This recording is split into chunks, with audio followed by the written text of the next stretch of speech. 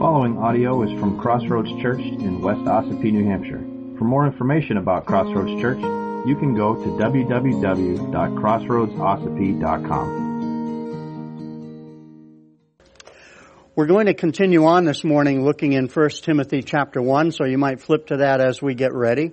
But I want to speak about the fact that as young Christians, did you ever get advice on how to witness to new people? When you first come to the Lord, you're excited. You want to tell other people about what it is you found in the Lord and so forth. And anybody ever give you advice in those early days how you should talk to someone?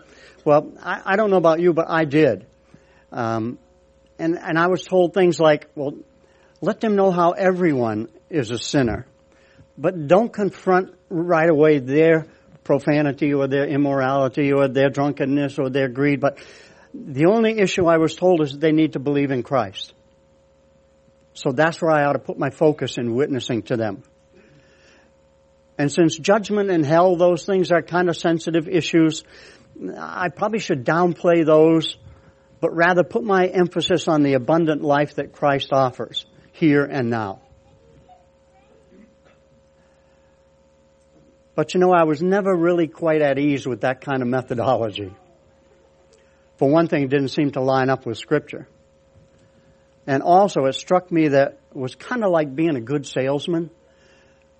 You don't mention the things that might be wrong with the car, but you talk about all the good points, I don't want to turn off a potential customer with my witness. So we won't talk about those things, but we're talking about what Jesus does for them. But in catering to the customer, we kind of hold back a crucial part of the truth of the gospel. And some of the people who bought the product, they won't be so concerned about godly living. They were more caught up in how to get a happy life and how to feel better about myself. For them, Jesus was not so much essential as he was useful. He's going to help me out. Things are going to be better for me now. Well, in the recent passing of evangelist Billy Graham, I've been blessed by hearing a lot of snippets from his sermons and teachings to crowds of folks all over the world. Listen to those things and let that come back to memory a little bit, because this man thundered against sin. He preached about judgment and hell. He wanted to strike fear into the hearts of people who were lost without a Savior to take care of it. And their message wasn't so much, if you'd like a little bit happier life, try Jesus. No, it was, because of your sin, you're under God's wrath. And unless you repent and unless you trust in Jesus, you spend your eternity in hell. And God's got a better plan for you. That's what he preached. He invited people to flee to Christ with a lot more urgency than a lot of the modern-day evangelists do today. Salesman whose low-key approach says, well, just try Jesus for 30 days. See if you aren't satisfied. But I've come to realize that a major ingredient missing in a lot of these presentations of the gospel today is the right use of God's law to bring deep and lasting and life-transforming convictions to people because of their sinful condition. People who aren't convinced of their sin and people who don't realize their utter inability to do anything about it, they're not desperate for what God offers in the gospel. They're like casual shoppers. A desperate shopper would be somebody has to have bottled oxygen to live. His supply is almost gone, and now there's a strike at the company that provides the tanks. He's down to his last bottle, and he rushes in the door, and he pleads, if you can't sell me more oxygen, I'm going to die. I just need a new tank. And the casual shopper is the person who's got a closet full of nice clothes, and they go strolling through the mall. They haven't got a real need for anything, but if something grabs his fancy and the price is right, he might be willing to buy. But not preaching God's holy law, we're giving self-righteous, contented people a false impression. we're saying to them, you can be a casual shopper towards the gospel. When in reality, their condition is desperate. So I want us to come back to the scripture. We'll go back as far as verse 6, I think, from where we looked last week. And in 6 and 7 of 1 Timothy 1, certain persons, by swerving from these, have wandered away from vain discussion, desiring to be teachers of the law, without understanding either what they're saying or the things about which they're making confident assertions. Now we know that the law is good, if one uses it lawfully, understanding this, that the law is not laid down for the just, but for the lawless and disobedient, for the ungodly and sinners, for the unholy and profane, for those who strike their fathers and mothers, for murderers, the sexually immoral, men who practice homosexuality, enslavers, liars, perjurers, and whatever else is contrary to sound doctrine, in accordance with the gospel of the glory of the blessed God with which I have been entrusted.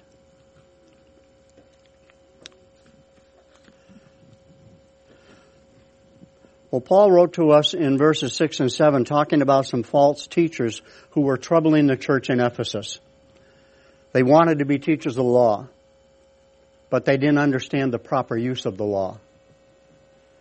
And then Paul goes on in this next section, verses 8 to 11, showing that the proper use of God's law is to bring conviction of sin so that people are driven to the gospel and will be saved.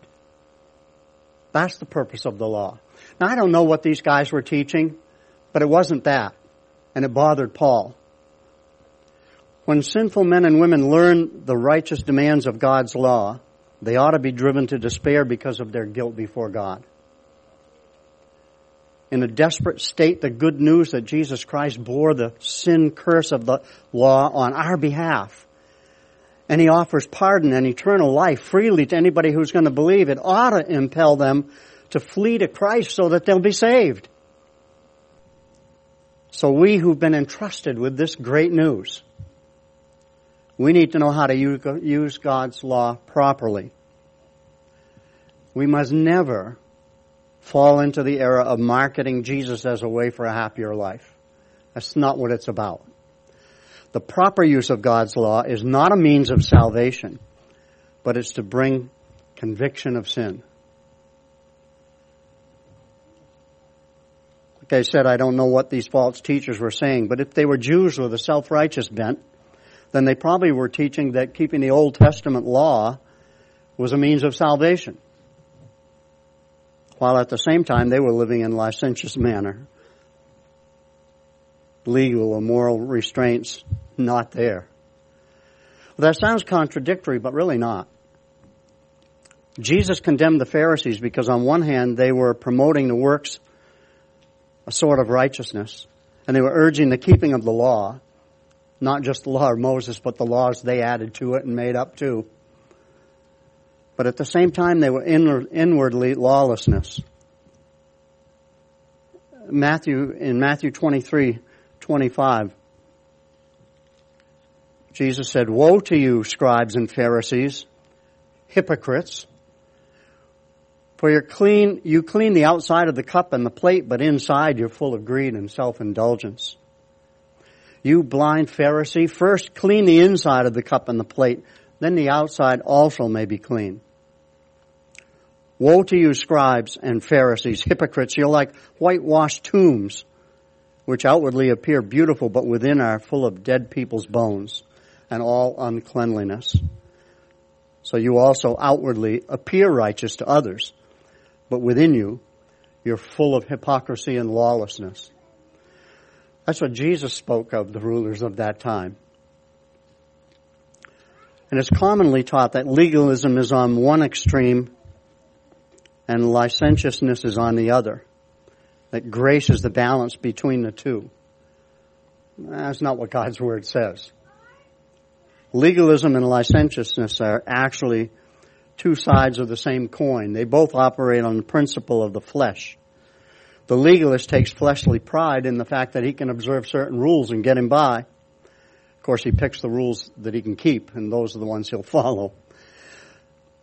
But since he's operating in the flesh, he hasn't gotten any power to deal with indwelling sin.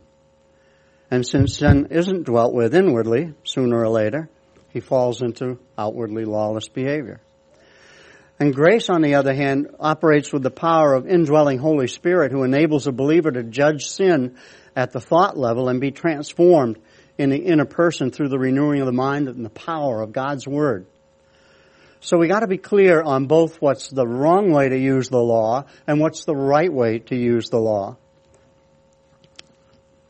Improper use of the law is to try to be saved by it. God's law can be compared to a mirror. The purpose of a mirror, when you hold it up, is not to wash your face, but it's so you can see the dirt and where it is. Keeping the law can't save you. No one is able to keep it perfectly. Only Christ can. And if the law can't save us, and if we can't keep it, then we're prone to say that the problem is with the law. But Paul says in verse 8, the law is good if you'll use it lawfully. There's nothing wrong with the law. The problem is our sinful nature. It's only delusion of a sinful pride that makes us think that we can commend ourselves to God by keeping His law. And when we look more carefully at the law, we discover that the proper use of the law is to bring conviction of sin. It's to look in the mirror and see the dirt, to know what needs to be cleaned. Paul says the law is not made for a righteous man in verse 9. And I think the law here refers to the law of Moses. Paul has referred to it just then twice in his list of sins. And you know, it's a parallel to the Ten Commandments. And we'll get into that in just a minute. When Paul refers to a righteous man, he means one who's been justified by faith in the Lord Jesus Christ. These folks are the ones who are truly righteous because they've got God's righteousness implanted in them. A merely godly man by human standards or a self-righteous man, he's still under God's condemnation, and so he needs the law to reveal his sinfulness. So Paul's referring to those who have been declared righteous by the faith in Christ. And these folks are not under the law, but they're under grace. Praise God for that. That doesn't mean that they're lawless. They're under the law of the Spirit of the life of Christ. And nor does Paul mean that the law doesn't have any benefits for us as believers. It reveals God's righteous character and how we must live in order to please Him. But since Romans 10:4 says Christ is the end of the law for righteousness to everyone who believes, we who are in Christ are not subject to the law's condemnation. Again, the primary function of the law is to bring conviction of sin to those who are still rebellious against God. God's law speaks to the sinner to reveal his sin and convict him of sin. And Paul gives a catalog of sins in those next few verses that we read this morning. And that roughly parallels the Ten Commandments. First, the offenses against God, and then the crimes against fellow man. Take a look at that. He speaks about lawlessness and disobedience. And the commandment says there should be no other gods before me. He speaks about ungodly and sinners. And the commandments say don't have any idols. He speaks about the unholy and the profane.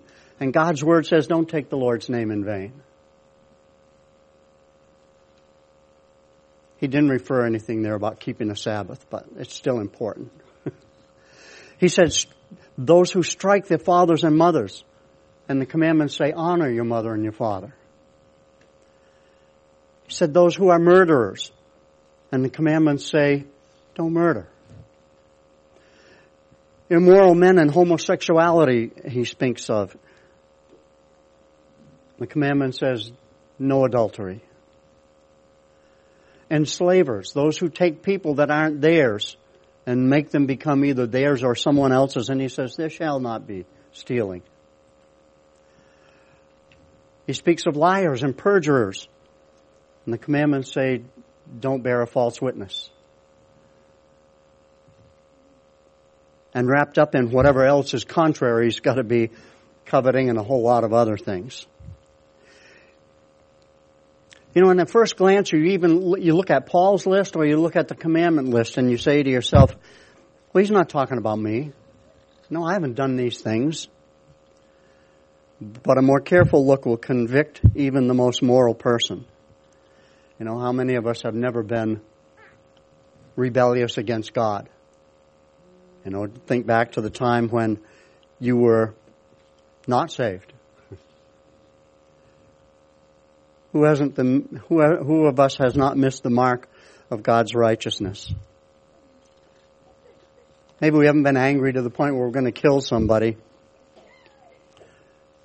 But maybe it was the restraint of the law that kept us from that.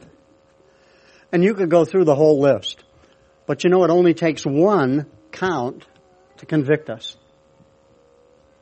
The law is like a chain. One bad link in the chain means it's broken. James 2:10 says, whoever keeps the law and yet stumbles at one point, he's become guilty of all. You know, if you're in a boat and you're on a swift flowing river, 25 feet from a high waterfall, you're sliding down and the waterfall's getting closer and closer, and I throw you a chain to help hold your boat. The chain's securely tied to a tree on the bank. You're saved. But if there's just one bad link in the chain, you're lost. One violation of God's law brings condemnation. So the law is aimed at those who have not been justified by faith in Christ, to bring them to a point of despair so they'll sense their condemnation before a holy God. The proper use of the law is lacking today. Many people think they're doing God a favor to put their trust in Christ. Others come to Christ with the attitude, I'll try and see if He makes me happy, see if things are better. And what they need to realize is that they're headed towards the falls. You don't need to sell a man about to plunge to his death the idea of grabbing a lifeline. We need to know God's law so that we can use it to reveal God's holiness to a generation of men and women who are flagrantly violating the law. The primary function of the law is to bring conviction of sin to those who are still in rebellion against God. But God doesn't leave us in despair. The law isn't revealed apart from the gospel of Christ. The result of using the law properly is to drive people to the gospel for salvation. The fact that the law is not for the righteous but for the sinners is in accordance with the gospel of the glory of the blessed God. That's the way Paul wrote it. That Christ bore the curse on the law for us. The law proclaims we ought to obey God, but we haven't. Furthermore, we can't. It's not in our will or power to do it, so we're condemned. The gospel proclaims Christ redeemed us from the curse of the law by becoming a curse for us. That's Galatians 3:13. And there's 3 points to note concerning the gospel. 1, the gospel brings spiritual healing. Praise God for that.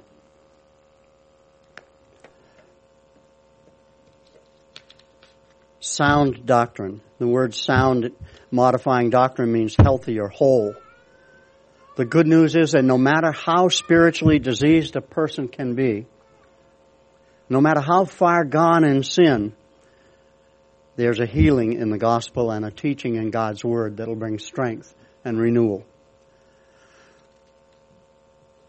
Paul speaks of the gospel revealing the glory of the blessed God.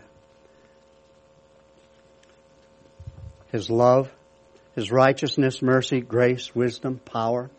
God's described as the blessed God. And that refers to the fact that God is in and of Himself blessed or truly happy. He's perfect in Himself. The source of all true happiness and joy, That's found in God through the gospel of Christ.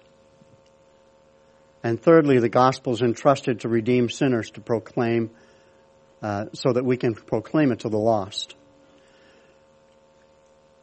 Notice how he ended that portion of Scripture, that which I have been entrusted. Paul goes on to show he was the chief of sinners, but yet God saved him and entrusted him with the awesome responsibility of proclaiming the gospel to others. The solemn truth is that God doesn't save us so that we might live happy lives for ourselves and then go to heaven. He's left us on this earth to proclaim His message of reconciliation to other people. Too many times we get wrapped up in what we feel are the benefits of being alive in Christ, and we don't accept the responsibility of taking that gospel to the world around us. I mean, if everybody had heard and everybody had chosen, Christ would have brought us home. We wouldn't need to be here. We're here because there's a job to do.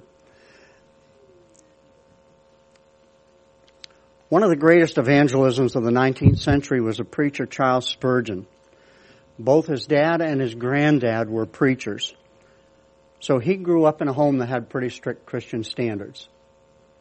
He grew up in an age without pervasive corruption, sensuality, or violence, not the stuff that bombards us from movies, television, pornography, social media. But I want you to listen to his account now. This is from an autobiography he wrote. The deep conviction of sin that he went through before he came to Christ, and he came to Christ when he was 15 years old. Here's what he wrote. When but young in years, I felt with much sorrow the evil of sin.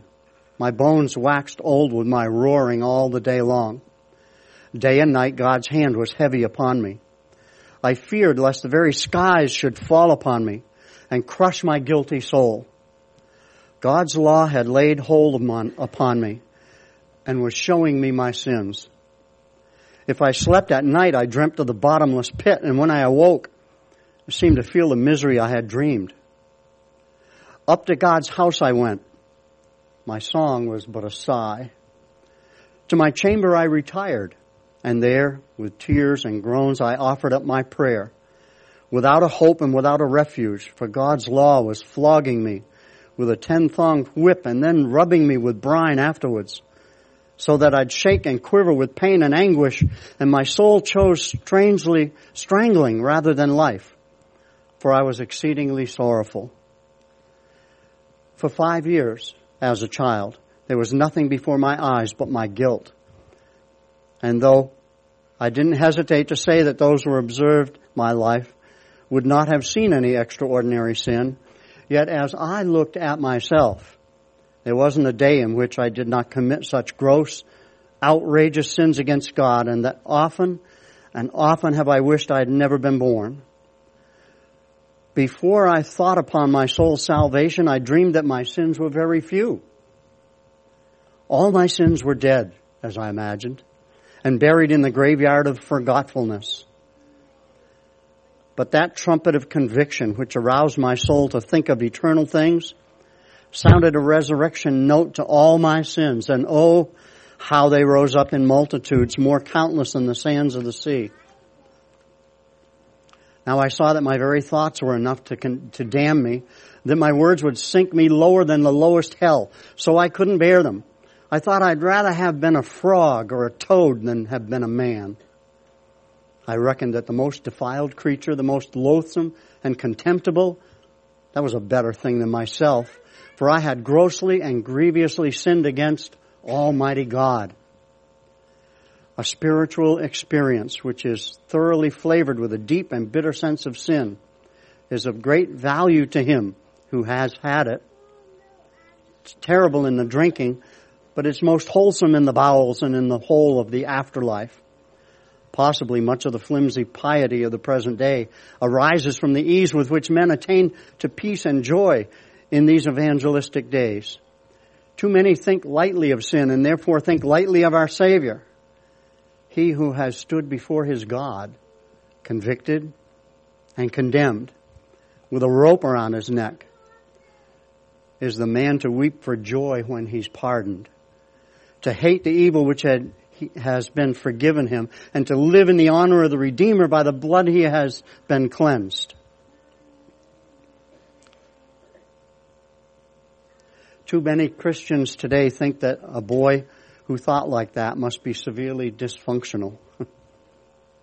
That his parents had seriously failed to build in him self-esteem. But that's how God uses his law to convict and to drive to the cross one of the greatest evangelists in his generation.